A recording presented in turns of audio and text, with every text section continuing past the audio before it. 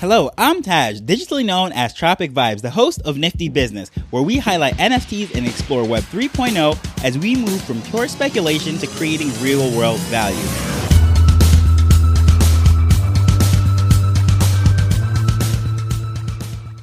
So, my co-host of NFT Lime, Andre Millwood, posted an interesting question that I thought would make a great episode. He simply asked, if you received $10 million today, what would you do with it? So, I thought it'd be very interesting to really discuss where I would put all of it. And I think my answers may shock you, especially how much I would put in ETH. So, first of all, I want to say that I want to assume that the question he initially asked, the $10 million, was in Jamaican dollars, which really isn't much. However, for the sake of this podcast and this discussion, I'm going to do it in $10 million US. The percentages would actually stay the same, but just for the sake of argument, I'm going to use it as US because I think it would be a lot more interesting. But basically, for me, the percent really doesn't change. So the first thing I put down might be controversial to some. However, it's just automatic to me. I put 1.5 would go towards church. Now, that's just 15%. It's a formula that I use. You know, it's neither here nor there. It's just what I personally use as far as when I'm doing charity and things of that nature. That is just a set thing I do, and I just work off of that. So that was easy to do right off the top. So then it goes to 3 million that I would put into a savings account for taxes, because regardless of how this $10 million is coming in, one thing is certain: the government wants their cut. So I did not assume that this was the gross or this was pre-tax or whatever. I just assume if I had $10 million show up in my account today, well, what would I have to do with it? And I know Uncle Sam or whatever country you're in, they want their money. So I would put a third of that away into a savings account, lock it in. It does not matter if I receive this $10 million via ETH or Bitcoin or whatever it is. I want to make sure in whichever country that I am and I'm going to pay those taxes, that is going to be in that denomination, locked away for tax day.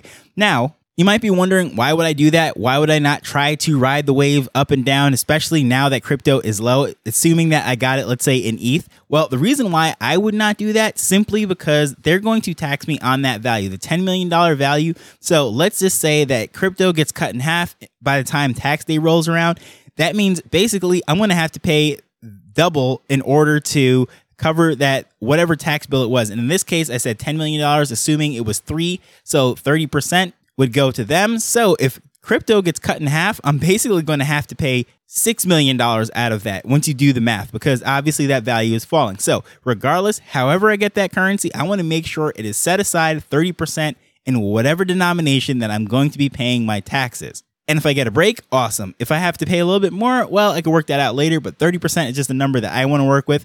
And as far as being an independent contractor, a self-employed person, someone who is even selling NFTs and really making a profit and a killing, well, what you need to do is really know that the government does consider that to be taxable income in most countries. Some countries definitely have no capital gains taxes, for example, Jamaica. However, as a U.S. citizen, it doesn't matter where you are in the world, there is something called a worldwide taxation or worldwide income that they want to basically tax you on. So you can't go off to Malta or some of these countries that have some sort of loophole in their tax code to try to short them as a crypto investor. The one country that I know for sure that you can get away with, and it is a U.S. territory, is Puerto Rico.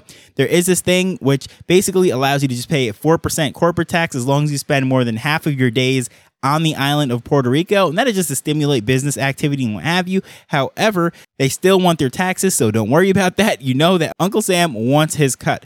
Now, as far as anyone trying to hide their crypto and all of that stuff, just know that I personally think that your freedom is worth way more than whatever the government wants to take from you. As far as funds go, not talking about freedom or anything, I'm just talking about simply money. And as much as it sucks, whatever, 30% off to the side. Now, going to the fun stuff. I'd put 3.5 into real estate. Now, when I did this for Jamaica, as far as the $10 million being Jamaican dollars, I said land, meaning just raw, undeveloped land. That's where I'd put it. However, if it is 3.5 million US dollars, well, I would definitely put some into land, but I would also want things to be in income generating properties such as duplexes, apartment complexes, or maybe even commercial real estate. But most likely I would want to in some duplexes and apartment buildings and things of that nature. That's going to give me a positive ROI, return on investment, give me a little cash flow. So in theory, over time, all of this stuff should be growing. And then there's just some great tax benefits that an accountant can even use to write off all of these different things. Hopefully, I would pay a lot less than that 30% that I have calculated and budgeted out by the time I buy some real estate and depreciate this and write off all these different things. That's where a CPA, an accountant, really comes in handy. Let him or her go to work and just really reduce that bill as much as possible legally. And of course, their license and everything is on the line. And if anyone's going to go to prison as the accountant, it's not going to be me. And that's what I would do. Definitely do not cut corners on doctors, lawyers, and accountants. Great ones will always be worth their weight in gold. And that's what I always say. So as far as that 3.5, 35%, I would put it in land, whether it is straight land, as I said, with Jamaican dollars, if I was down there, because just trying to maximize that budget, or if it's in US dollars, then I would definitely diversify it, put it all over the place. So right now I'm already up to $8 million, and I haven't even touched crypto yet. That's pretty crazy, isn't it? Well, this is where it's going to go into now. The last 20% I'm going to throw into crypto.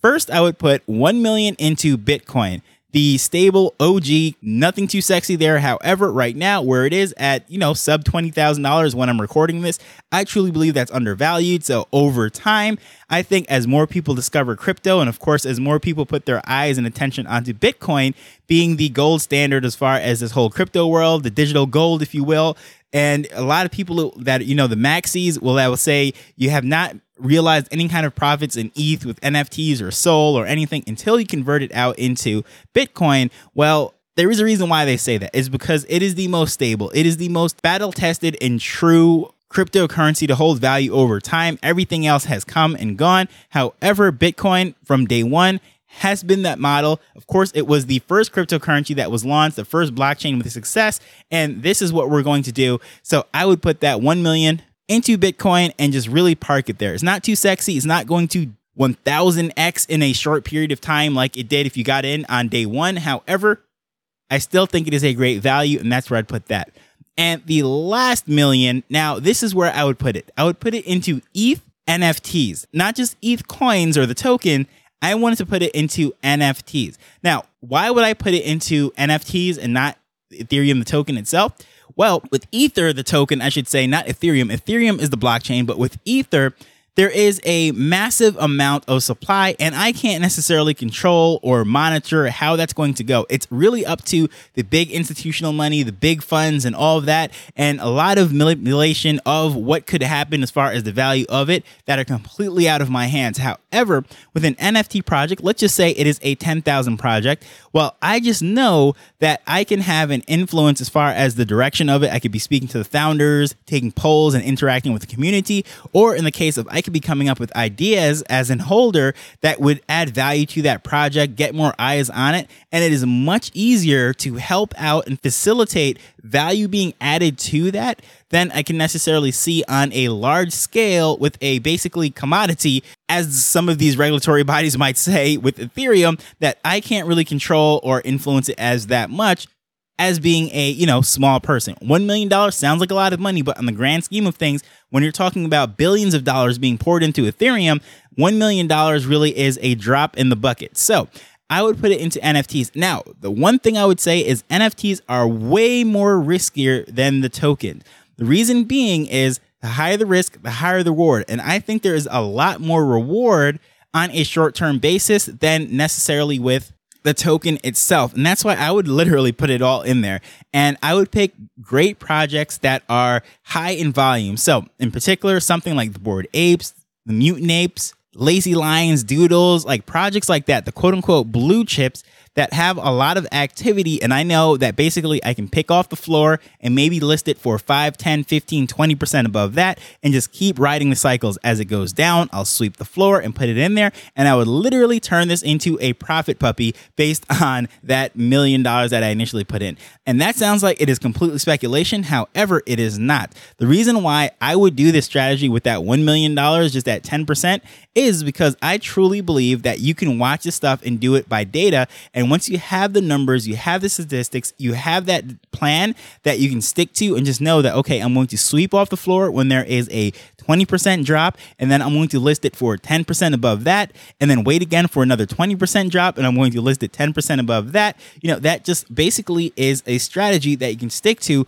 regardless of whatever it is. And I'm just using those numbers, 10%, 20%, as I'm just throwing them out there. I'm not using any specific project or any specific metric right now, because at the end of the day, whichever project that I'd be doing this in, it would all be dependent on how that project is moving. So in order to do this, I would not be watching, 10, 15, 20,000 different projects and trying to track all of that. No, I would pick a handful of ones that I truly believe in the leadership team. I truly believe in the project, what they're doing, what they're trying to build out, that they're not just a fly-by-night operation going to disappear now that they have money or whatever it is, that they have a plan, a vision, they have partnerships and things like that. It's a real business, a legitimate business. And what I would do is watch how it trades, how the activity is going, when news breaks, what happens. So I would get an idea of what sort of price range is the current floor for where it is right now. So I can look at the market and say, okay, great. This thing is listed right now for 20% below where I think it should be. And there's only 2 or 3 there. So if I pick up those 3,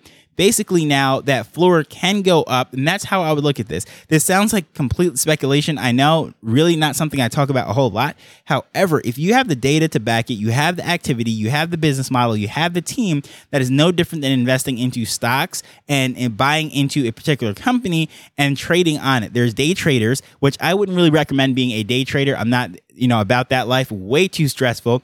But as far as this being a swing trader, is basically that swing might take a day, that swing might take a week, that swing might take a month. But as long as I'm keeping an eye on the project and knowing that, okay, the price that I have it listed for right now is still within the reasonable range of where it is trading, that is why I'd put it up there for that whatever percentages, whatever strategy I stick to. So you might be wondering, well, why wouldn't I put it into Sol? Why wouldn't I put it into other things? Because I love to say that I like other blockchains. I like to be all over the place. Well, the reason why I would put it in ETH in particular is because ETH really has the most value as far as dollars and tradability and earning power as far as what is going on. Now, some of these Sol projects, total degen plays where you could put $1,000 in and, it could turn to $1 million or it could turn to 0 just overnight. And that's what I'm trying to run away from. And yeah, there are blue chips on every single blockchain, so I'm not going to negate that, but I'm talking about the dollar value of the average blue chip on ETH is much higher than the dollar value on Sol or Wax or Flow or any other blockchain. So what I would do is put it there, really try to figure out exactly what's going on with those handful of projects, watch those like a hawk. And since that is only 10% of this total amount, 1 million I'm putting into that, I could be very risky with it. Not to mention that I'm fairly young, not as young as I once was, but in my mid 30s, I have a lot of time to build this into something. But at the same time, I'm not being completely reckless and putting all $10 million into this, not worrying about taxes, knowing that there is no stability, there's so much volatility, there's so much risk, and that $10 million, if I put it all into ETH NFTs, as much as I'm convinced that that is the way to go, especially if you listen to my all-in episode a couple days ago when I was speaking about how I'm all in on the space, and I absolutely am burning the boats and going forward with NFTs and Web3 and everything of that nature, that is still the truth. That is how I feel about it. But at the same time, too, these other things, diversification, right? These other things are not necessarily going to go out of style. For example, land. People always need places to live. They'll always need places to grow their food and so forth. So that is why I'd like to put some savings there. And Bitcoin, I look at Bitcoin as a great place as retirement, right? So retirement, just park that Bitcoin over there. Don't look at it maybe 20, 30 years.